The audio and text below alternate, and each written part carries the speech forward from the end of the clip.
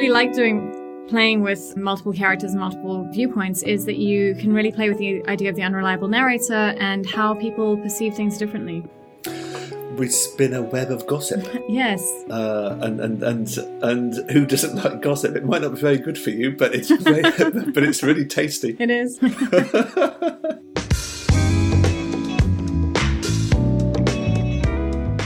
Hello, friends.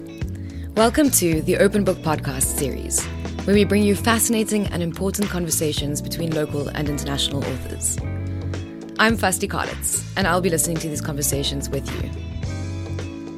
Today's episode features David Mitchell and Lauren Beerkes in conversation with Jennifer Malik. You've probably heard of both of these authors. David Mitchell is a British author and screenwriter who has been shortlisted for the Booker twice, and whose most well-known book is Cloud Atlas.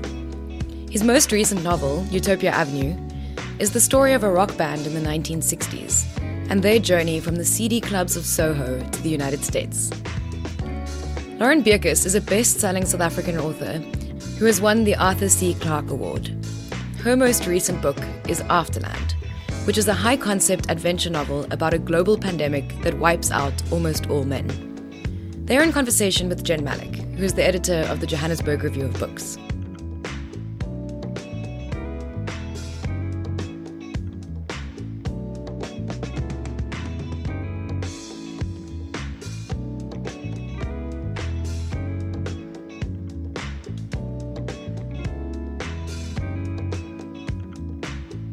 Right, hello everyone, and welcome to this Open Book Podcast.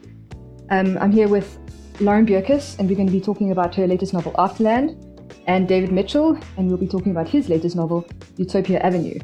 Thanks so much, Jen. Really nice meeting you, Lauren, and you too, Jennifer. When I was asked to chair this panel with two of my favorite ever authors, I sort of felt like the karmically endowed protagonist in one of your novels, somehow special and touched by fortune. I just hope some kind of dark, tragic event doesn't derail my timeline by the end of this. We'll do our best to make sure that doesn't happen in the next half hour or so, Jennifer. Thanks very much. Just write me a happy ending. No, but I'd like to begin by outlining a literary quest that has occupied my adult life. As much as I take pleasure in being challenged by difficult books, and as much as I appreciate literary experimentation, what I've realized I'm constantly searching for in my adult reading is a sort of a sense of intense excitement, that completely consuming, addictive feeling that I got from, you're going to laugh, but Enid Blyton when I was a child, or I suppose everyone goes through an Enid Blyton phase, and Terry Pratchett when I was a teenager. And I read a lot, but I don't find this feeling very often. In fact, it's extremely rare, partly because I think of what happens to us hormonally and mentally when we reach the drudgery of adulthood. But I think both of you managed to recreate this feeling in your books. You stir that sort of almost forgotten sense of magic, wonder, sort of the trance-like state that gets you into trouble for reading past your bedtime under the covers with a torch or reading double maths with a book tucked into your textbook. So thank you very much for writing those kinds of novels. Thank you. I think it's definitely something I look for in my reading as well. I just want something that I can fall away into. Yes. And I think over the last few months, it's been even more important than ever. So I'd like to start the conversation by thinking about Utopia Avenue and Afterland as adventure novels. I mean, don't get me wrong, they're beautifully written, but there's danger, there's action, there's excitement. But most importantly, they draw you in. They keep you reading. They have that addictive quality. Is that something you strive for in your writing? Is it something that preoccupies you? Lauren, perhaps you could go first. Well, it's interesting because I actually have 50,000 words of Afterland that are on the cutting room floor, which is not my usual process. I normally write very lean and then write up in the editing process. But so much of that was backstory, and I realized that the backstory was getting in the way of the story, which is this kind of epic neo-noir chase across America in a world transformed by the absence of men. And all the backstory about how the pandemic played out and the family being stuck in kind of first a military base and then this kind of luxury bunker. It was great and it was really interesting, but it was getting in the way of the actual story and like the heart and guts of it. So I went through a very difficult process, kind of having to scale all that back and cut away the chaff to really get to kind of the heart of it. So I'm glad it turned out that way because it was very difficult to get there. Well, I think, what I noticed about Afterland is I mean, it's one of your most intensely researched books, I think, and we'll talk about that in a bit. But it's also, I think, that it's your book with the leanest plot. It's basically a chase narrative, and you're known as a sort of, I suppose it's still a high concept book, and you're known as a high concept author. But if you look at the plot, it's a very simple plot, and some of the best sort of dystopian, post-apocalyptic novels and movies are like that. Definitely. I think I was writing in kind of conversation in the back of my head with novels like The Road and The Handmaid's Tale, which are, also kind of very elegant in their simplicity. And so that's definitely something I had in mind. But yeah, it's one of my few books that I can actually explain. It's this and The Shiny Girls that have like that log line, that elevator pitch of time traveling serial killer or world without men. But the rest of my books are just, I'm like, okay, so there's this reimagined Johannesburg, and it's magical, and people who have committed terrible crimes have magical animals that manifest as kind of part of their sin, but also they're conscious. And it's about, it's just, it is definitely like a simpler, more elegant, kind of high stakes chase narrative than anything I've done before. And David, is this sort of the magic of reading? Is that something you strive towards as well in your books? Or do you just happen upon it happily?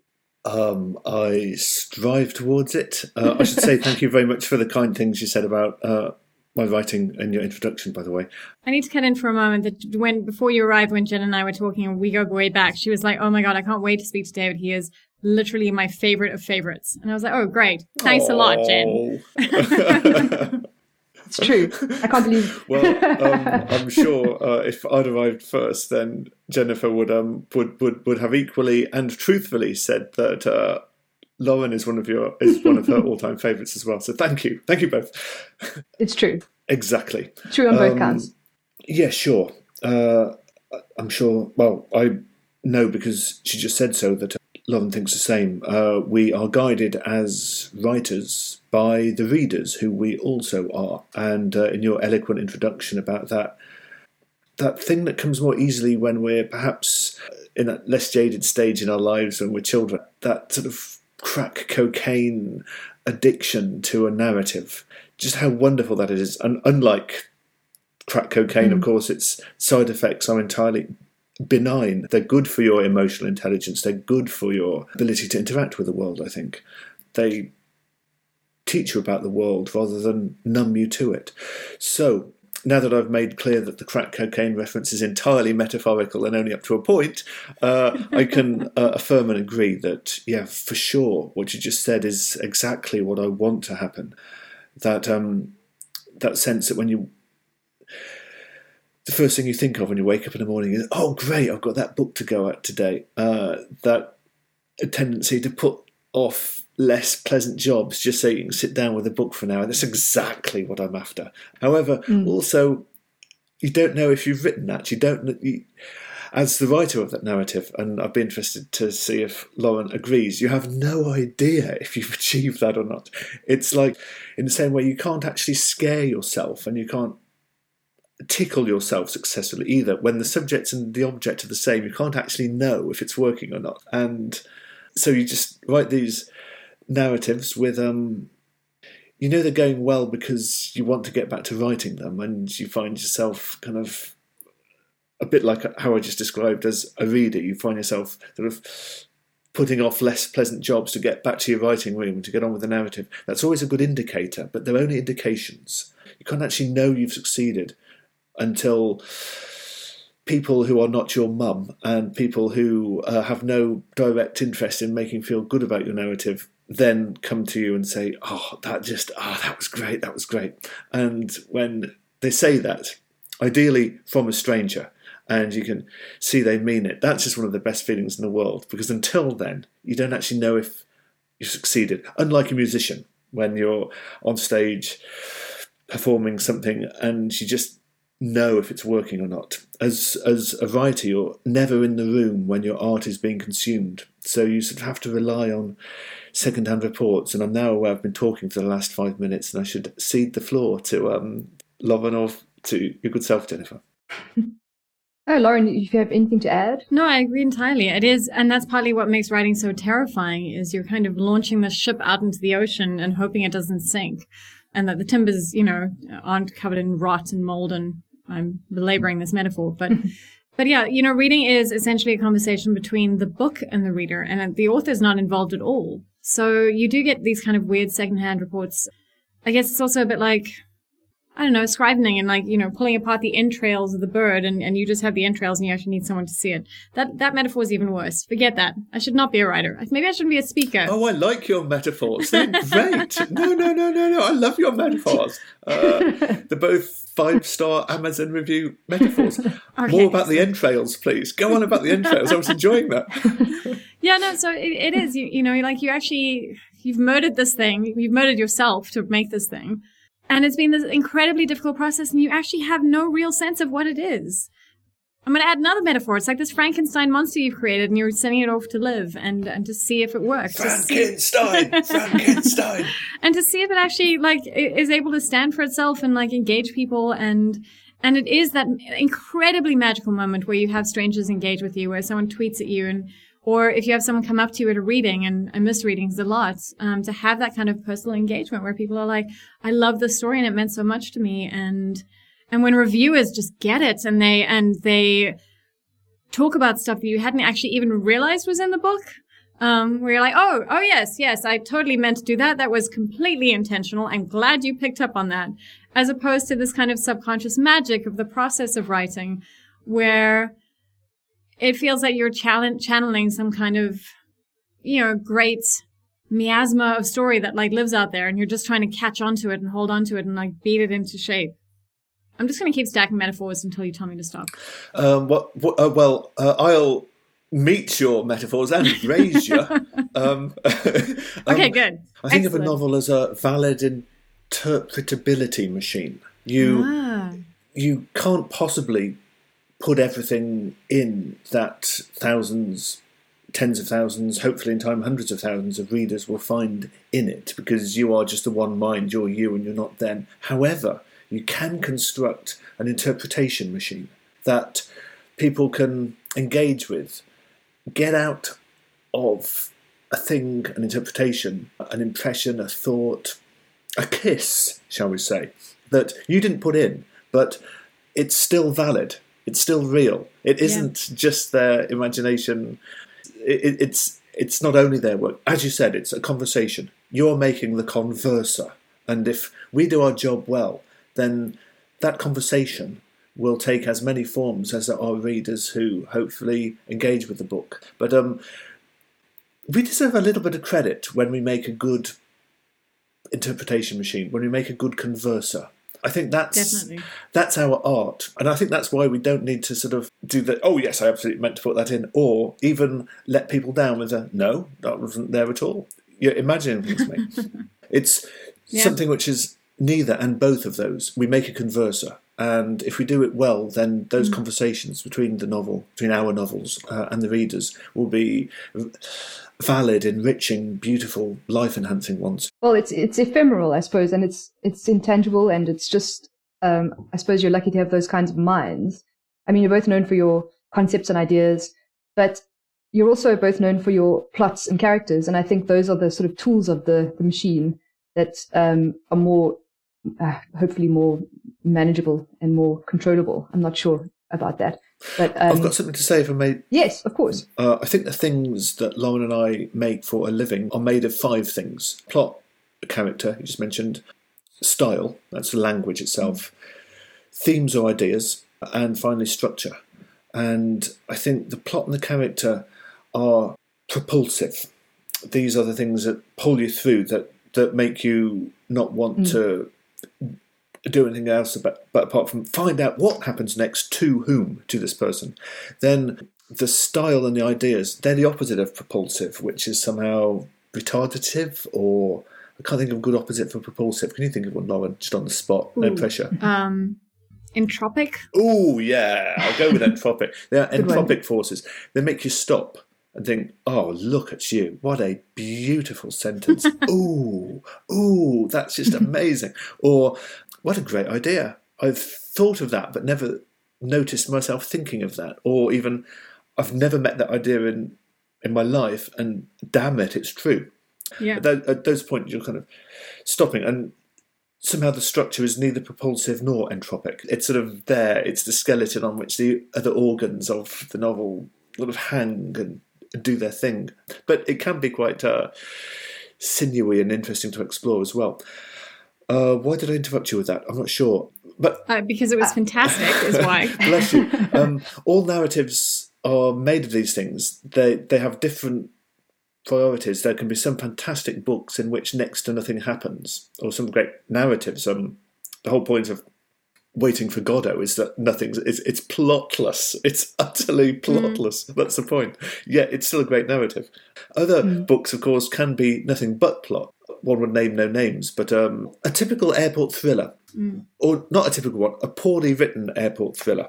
The point that I'm rather ineptly trying to make is that you can have books made entirely of plot, and they can be as dull as ditch water, because the other elements have been neglected. They're just not well written. They're stuffed with cliché. You don't give a damn about the people, yet they're full of plot. So these are 5 dancers, since it's official Metaphor Day, and they need to work together and make something beautiful together. Some will take a greater role in the choreography than others, but they all need to work together and do their thing. And I keep interrupting with these big long rabbit holes. Back to you. Well, I'm very interested to hear you both thinking so logically about your magical books. I wonder if you were both good at maths at school, or if you had sort of a logical brain underlying this creative side. Both of you are also very well known for your world building, and I think there's quite a nice connection.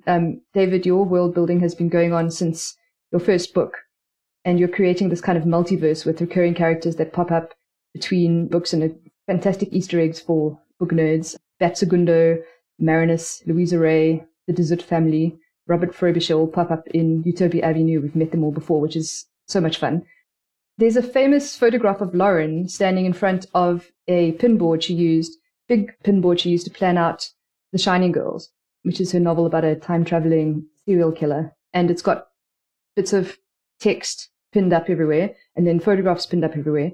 And then joining all of those are hundreds and hundreds of threads to show how things connect, keep it all mapped out in her head so she doesn't get confused, I suppose. And I was wondering if you have a similar board, or at least if you did, it would probably take up half of your house. So I was wondering how you keep track of all your multiverse. I don't really need to keep track. It's like when I heard an ornithologist speak the other day, and apparently birds' brains increase in size, literally, prior to migration, so that they can do the navigational calculations and remember what they're flying over from last year and access those memories during the migration. And then when they land and get back to the usual birdie business of worms and breeding and stuff, the brains kind of shrink again. It's a little bit like that for my novels and this Uber novel. When I need to remember where everything is, then I do. Then I'll go back and reread earlier chapters to see if someone might fit in a new role. Or metaphor number 26, I think of advertising vacancies, job vacancies for parts, kind of in-house first. And I'll do that, see if anyone replies. If they do, I'll kind of interview them, see what they'll bring to the role, see if their chronology fits, I'll see if their personality fits, or more interestingly, doesn't quite fit. See if there's some sort of progression that is necessary from who they were in an earlier book to who they need to be now, and see if I can work that progression into the character arc in the new book. I'll do all these things. Then they get the job or don't get the job, but if they do, then I write them, and here they are. And then when their role is over, I'm allowed, maybe I have to, promptly forget all about them until next time. There is an underlying narrative with these quasi-atemporal immortals who have a different relationship with death to that us bone clocks are kind of locked into as ordinary mortals. But other than that, I don't really have a board like the type that you described Lauren has. I can see why in a time-travelling narrative, without that, you just get swamped. Absolute moment-by-moment clarity is necessary. Otherwise, you kind of hear the hiss of escaping gas, and the reader thinks, hang on, I don't think even she's sure where everything is Yeah. here. Even if only 2% of that map gets into narrative, it'll be 2% that has that copper-bottomed, utterly authentic. It sort of radiates with the other 98%, and the reader, without even making this calculation, realises that the set isn't wobbling, that these aren't actors, these are real people. This would absolutely hold up.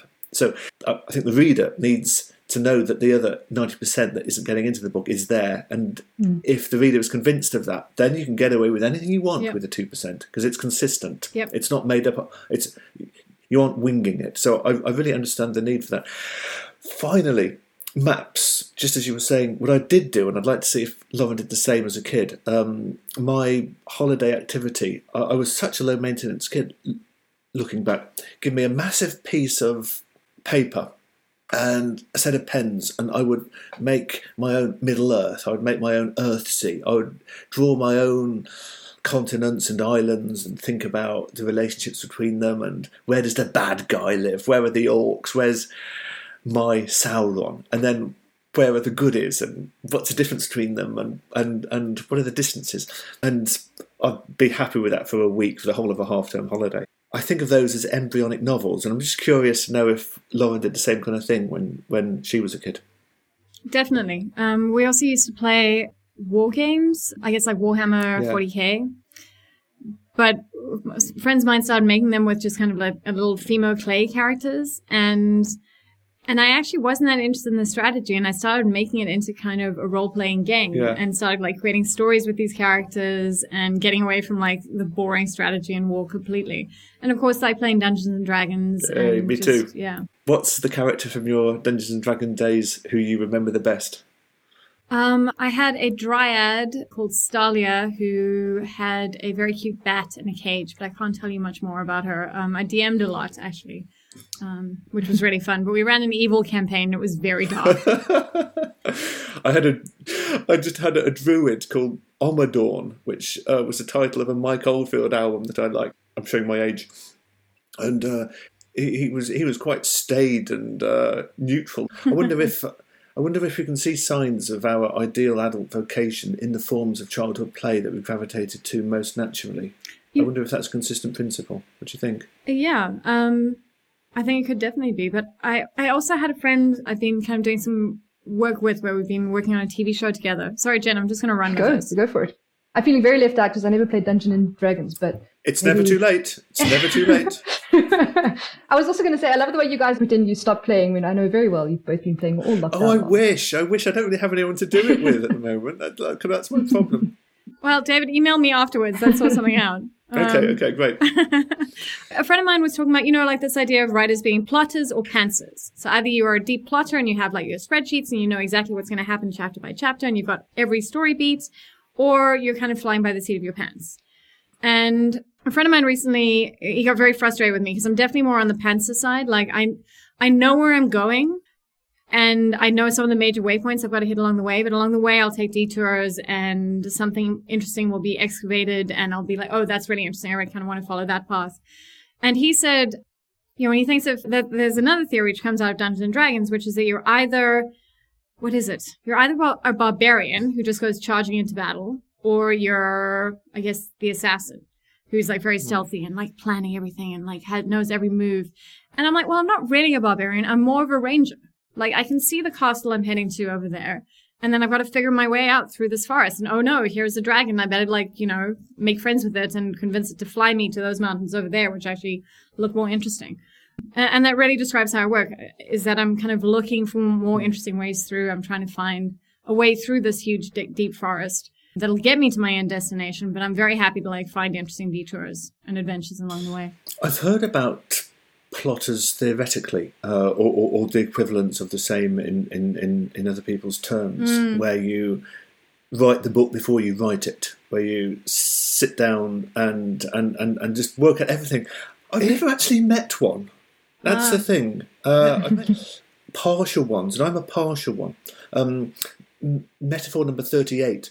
I think of it as a road trip, or know you're going to go through, say, a road trip through the alphabet. You know you want to go through C because it's this great idea and you've been thinking about it for 10 years and you've got to get that book you've got to get that into a book at some point, and here's the book. You know you're going to go through, say, H, because if you go to C, then that will naturally to that, so of course you have to.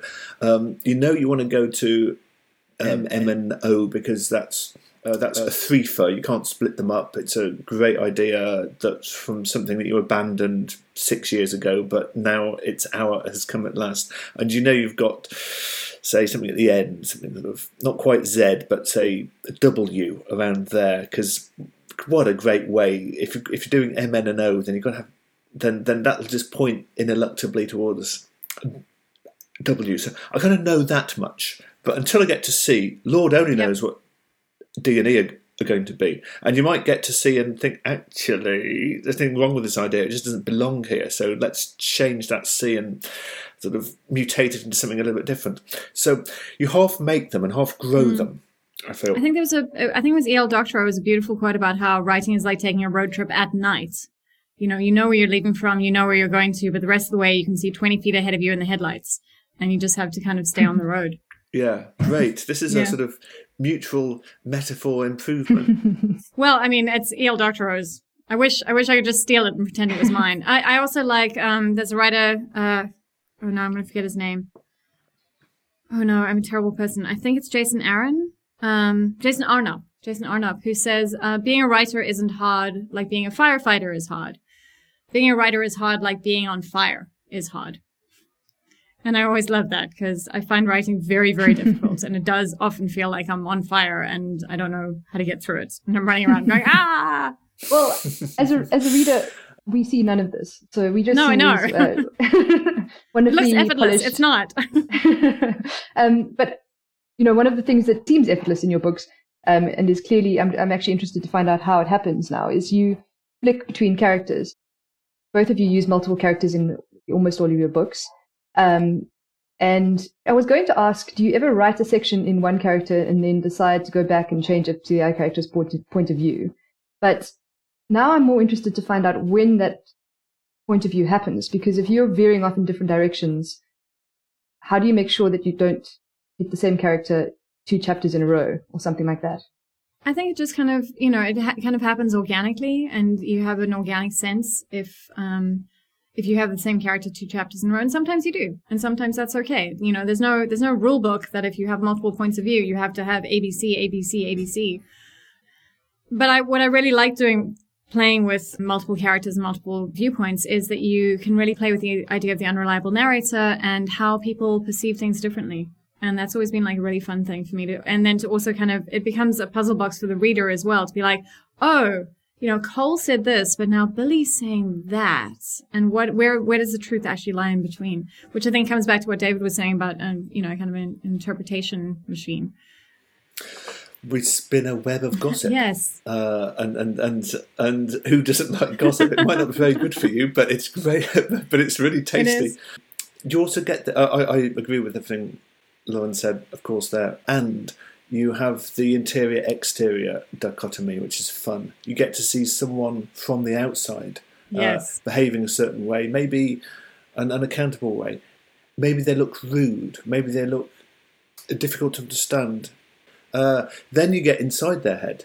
And then this illogic, this confusion becomes, okay, now I understand. And that's quite a nice thing to experience as a reader. Yes. And it's nice to do as a writer as well.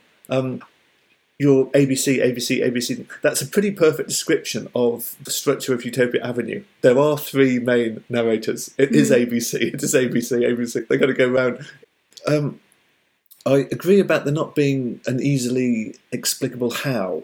There is a kind of a how, how we do this. But it's to do with an instinct or a sense. It's not too complex to understand. It's always too simple to explain.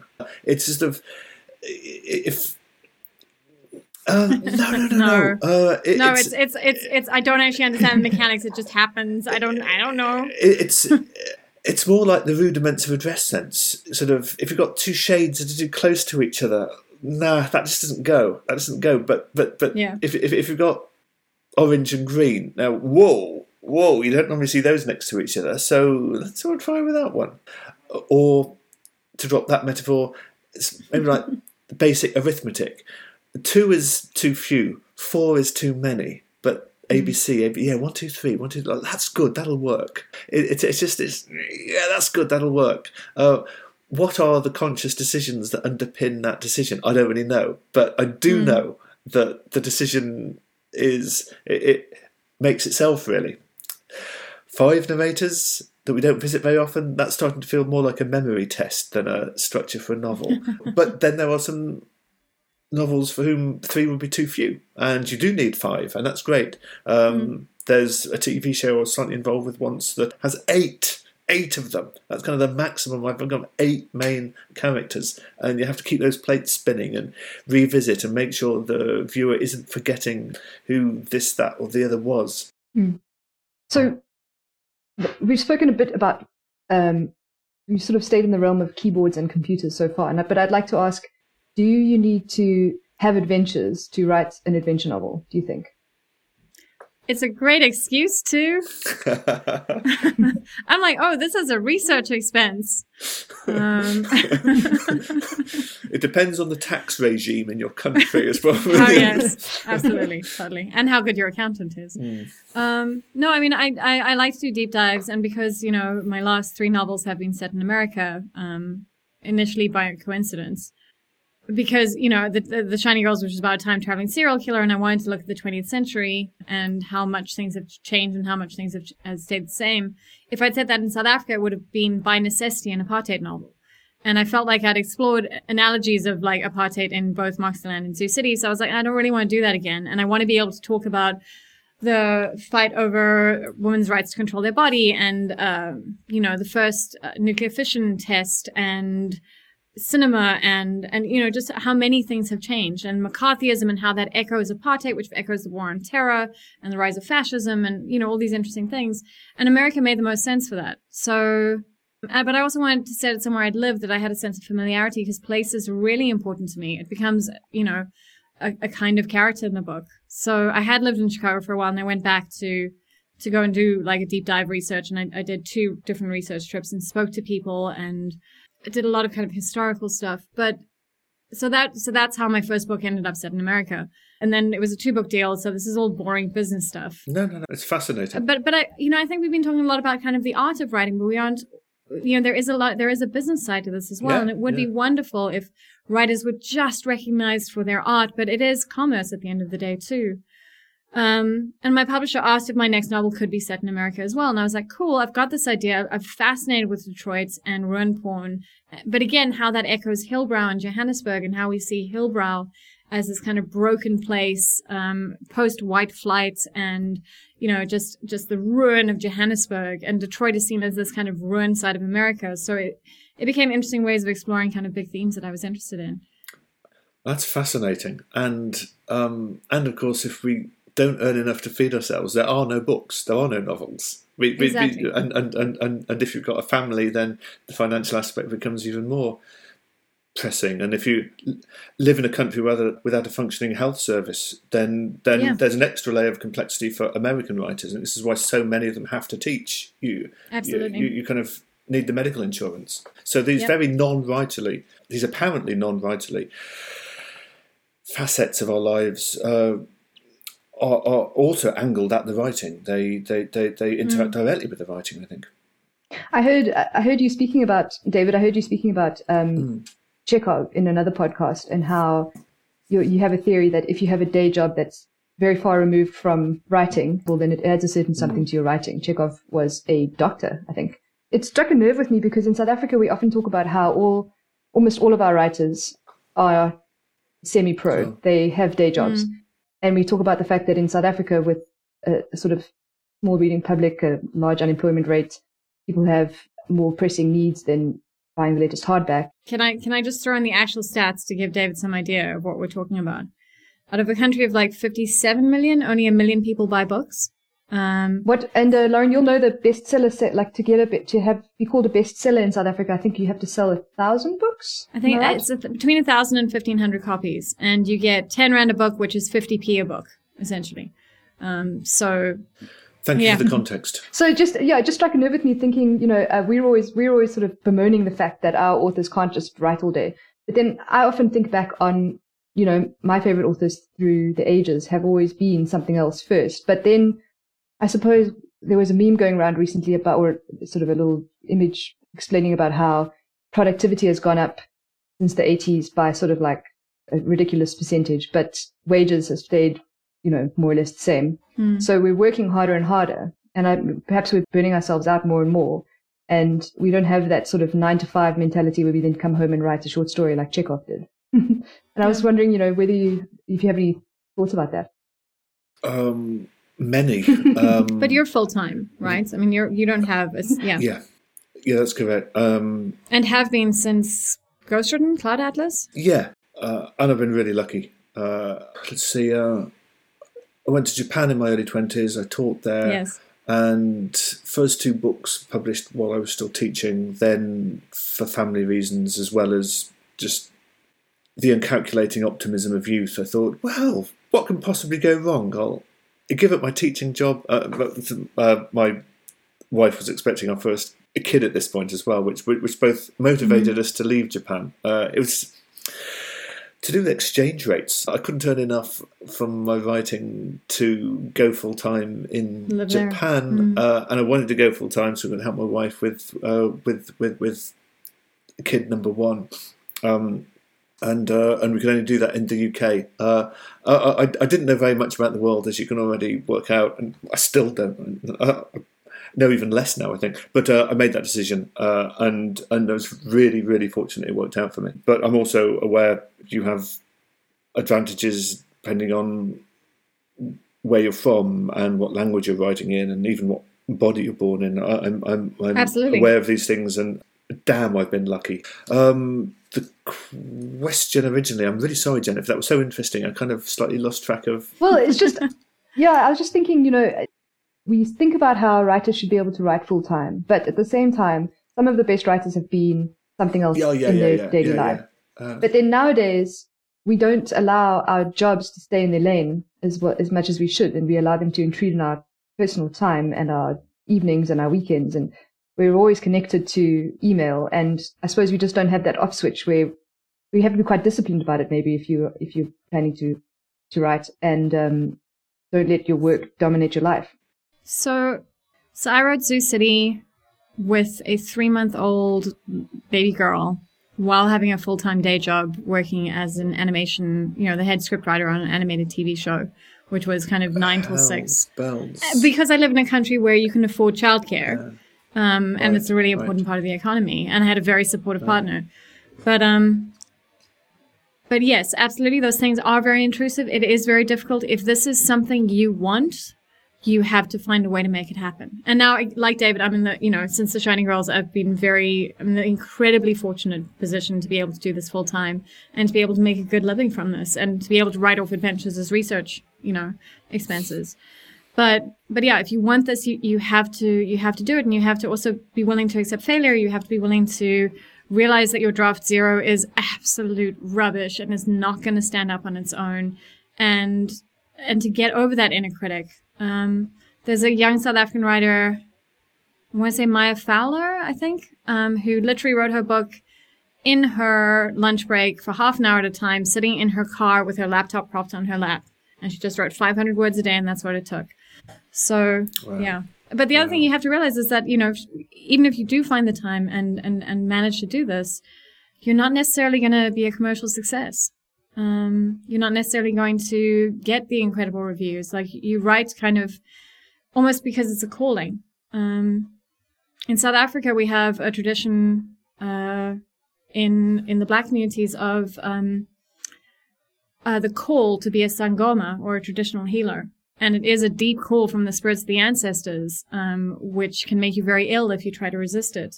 And I'm not saying that writing is the same kind of thing, but it is something that you feel very deeply and very intensely. I would put what you just said in terms maybe appropriate to my culture and where I'm from. I feel it's a wasted day if a day's gone by and haven't written anything. I feel slightly pissed off with myself that I let other stuff get in the way, and it might have been important, or it might not have been important. But I didn't write that day, and I'm kind of, oh, you idiot! That day's not going to come back again, and you could have done something with it. And I'd feel a little bit fake if I described that, therefore, as a vocation or a calling. But it's real. I'm angry with myself for letting a day go by. Yeah, I am full of self-loathing. I am never unhappier than when I don't write. Which I don't think is healthy either. But if it gets a job done, and we've been talking about the negatives. We've been talking about being on fire. But isn't it great when you just get a good passage down? Isn't it great when you're on fire? When you've got something from a draft zero and it's awful, but then you realise, hang on, and I just do this, and oh, look at you, and then you and then you write one of those sentences which, if you encountered it in someone else's book, you would think, damn, you're good. Damn it! Look at that. But when it's actually you who's done the writing of that, my lord, it's one of the best feelings in the world. It's just a sentence. It's just arrangements of words in a line on a page, or with luck, a few of those lines next to each other. You feel temporarily immortal, temporarily indestructible. You feel utterly validated.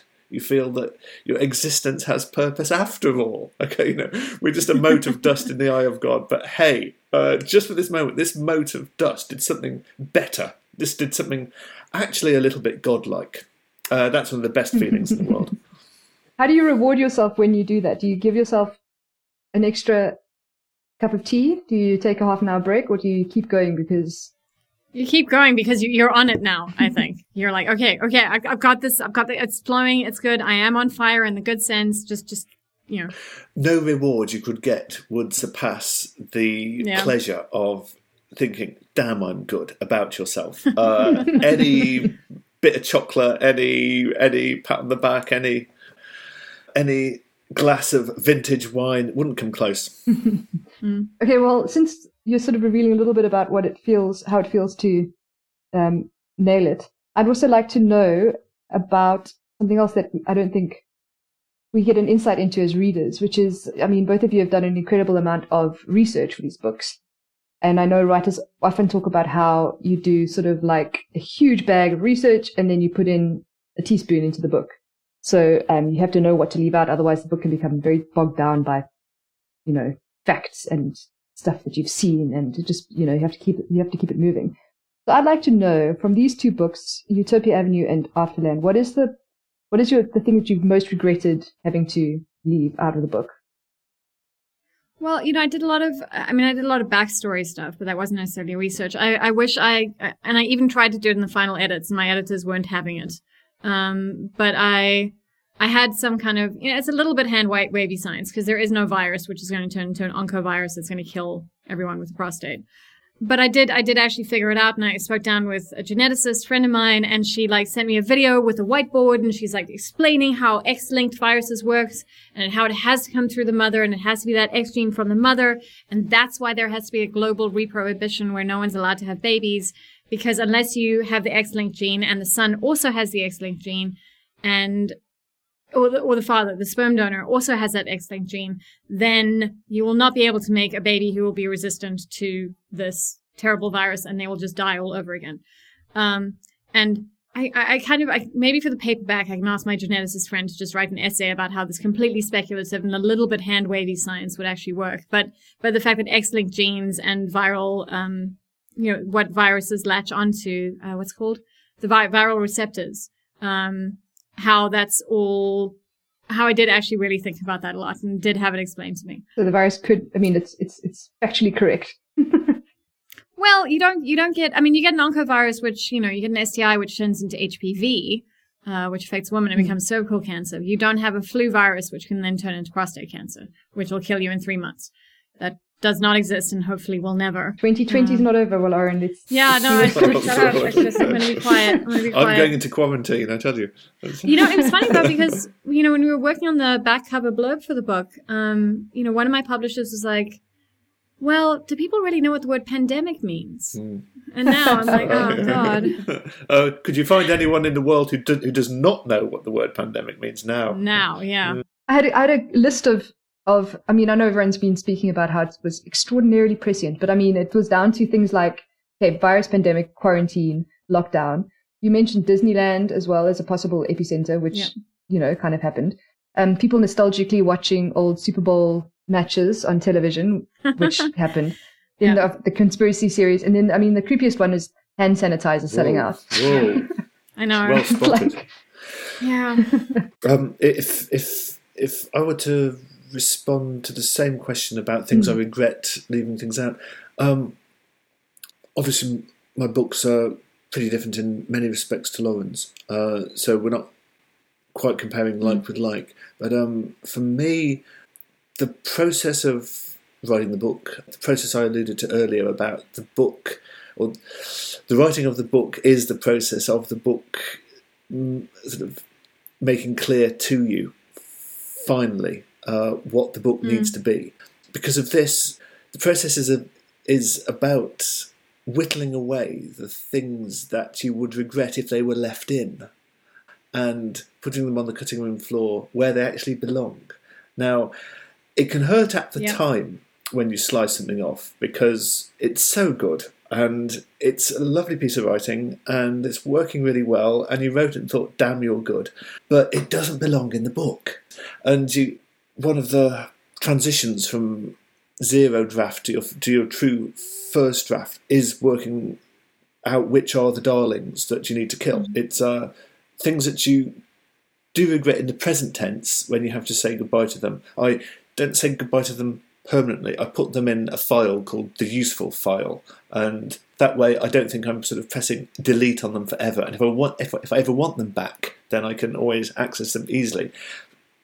Strangely enough, though, or not strangely enough, maybe this is the point, I never do. I've never gone back to the useful bin and pulled something back and put it back in the main body of a manuscript because I put it in there in the first place because I was stuck, because the book was misshapen, because the zero draft was staying as a zero draft and not getting to the first draft stage. Why? Because there was this great thing, there's a good piece of writing, but it just didn't belong there, and it was bending everything else out of shape around it, like some Einsteinian phenomenon that was bending the gravity waves that needed to be the way they needed to be for the book to work. So actually, when I get to the end of a book, if I've done my job right, I have no regrets about things I wished were still in there, because if they should have been still in there, then they would still be there. The point was the book wasn't working, so they had to go.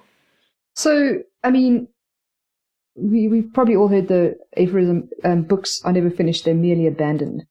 So at some point you decide there's nothing more I can do. And I was wondering, do you ever have the urge to go back and fiddle with the books? Do you sort of go back and open your copy of Cloud Atlas and write in the margin, an extra paragraph or strike something out, or do you sort of just throw them out of a moving car?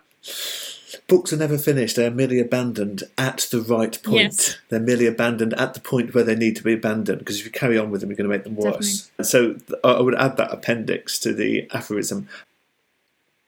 And you're there when you do a run through and you're changing things back to how they were before your last set of changes. That's how you know. That's when, leave this alone now, it's off. My Frankenstein can go running over the ice. You see what I did there, Lauren? Yeah, I saw that. Thank you. Into the house made of sinew, into the Einsteinian... via the druid, via the assassin. Absolutely. I forgot what else I was going to say. Over to you, Lauren.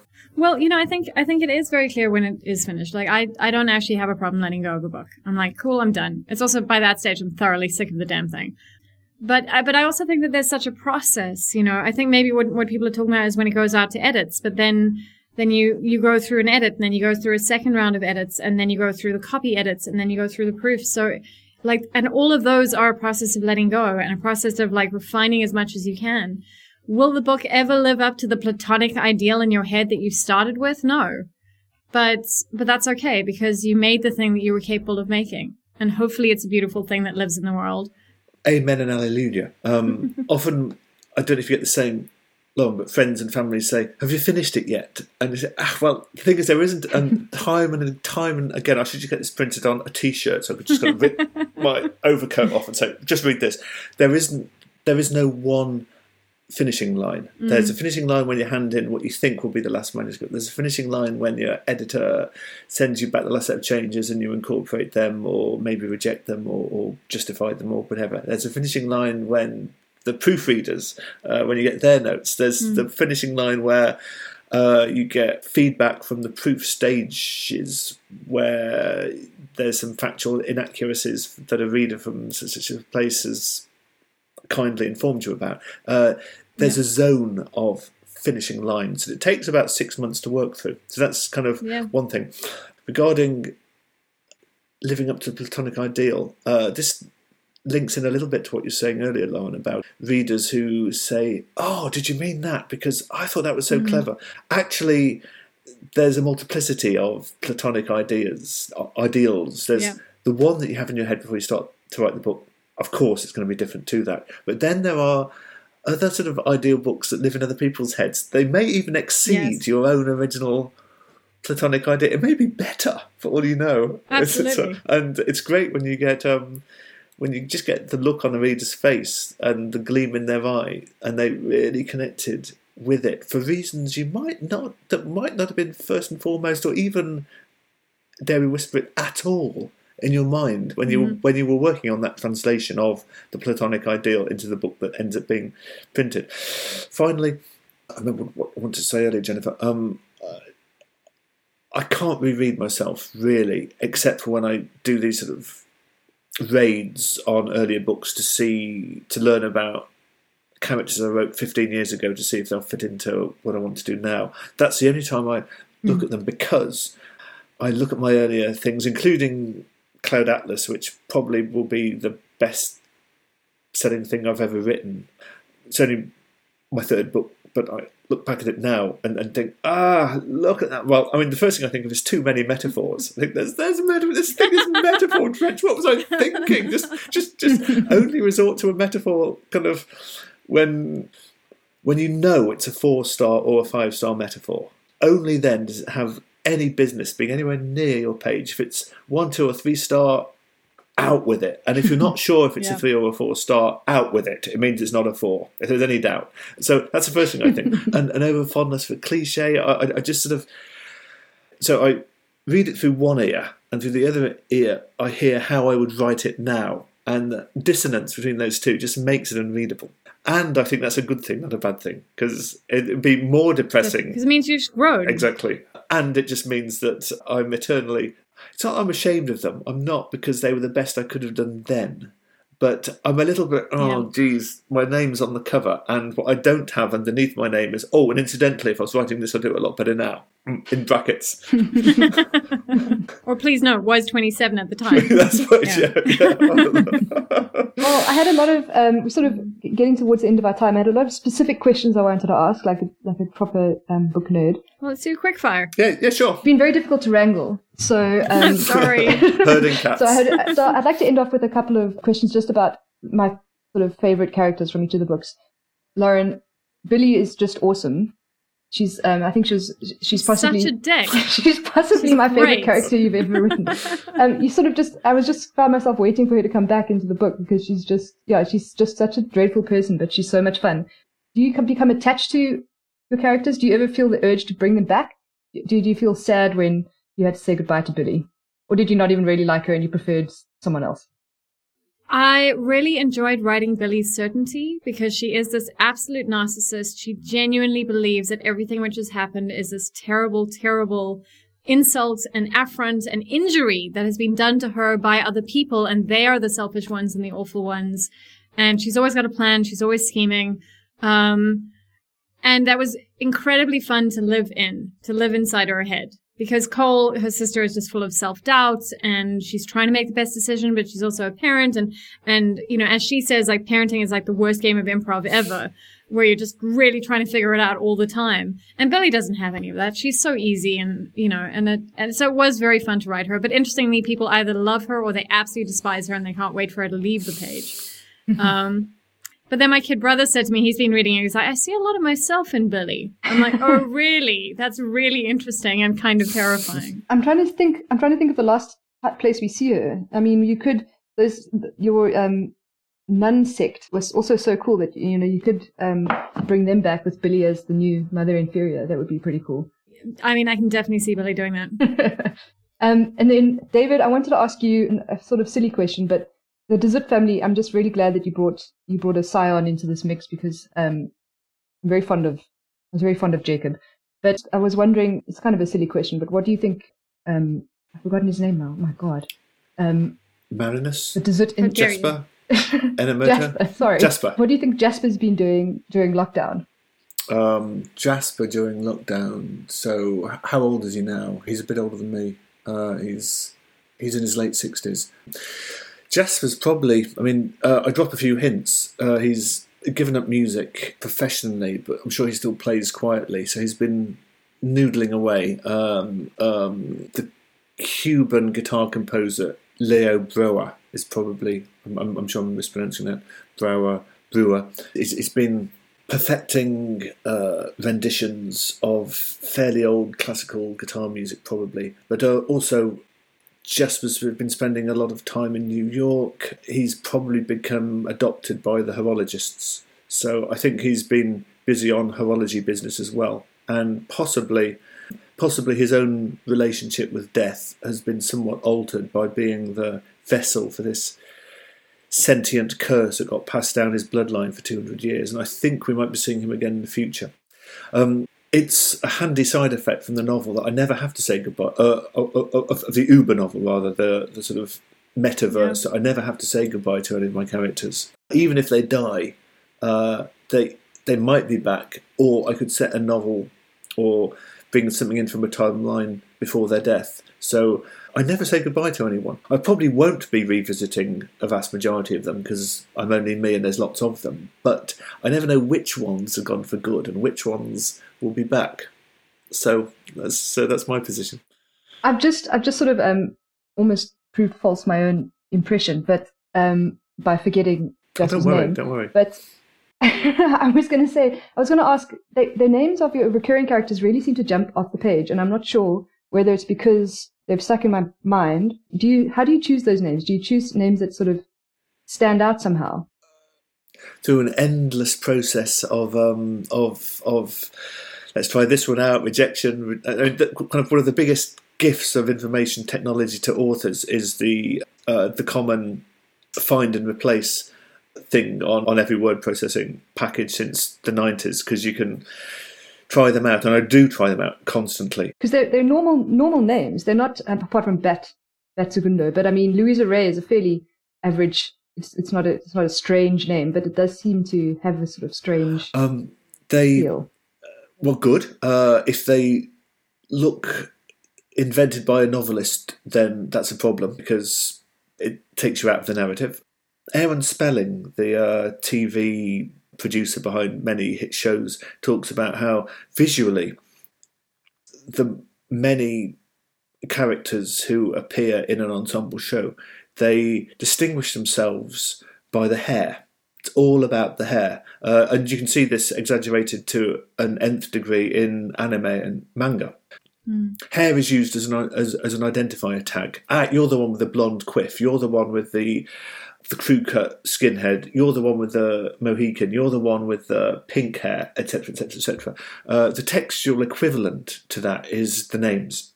So generally, the higher the Scrabble score of the name, the stickier it is to the eyeball when you read it. And okay, you're the one with all the K's in your name. You're the one. You're Jasper. It's not John. We met a million Johns. You meet a Jasper. Don't meet that very often. Jasper, yeah. It's K's, J's, Z's, Q's.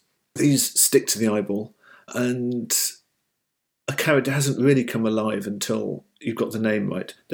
Ideally, there are resonances as well that quietly and discreetly rhyme with the personality, with the character. So Louisa Ray, I got her name directly from a quite wonderful novella by Thornton Wilder called The Bridge of San Luis Rey.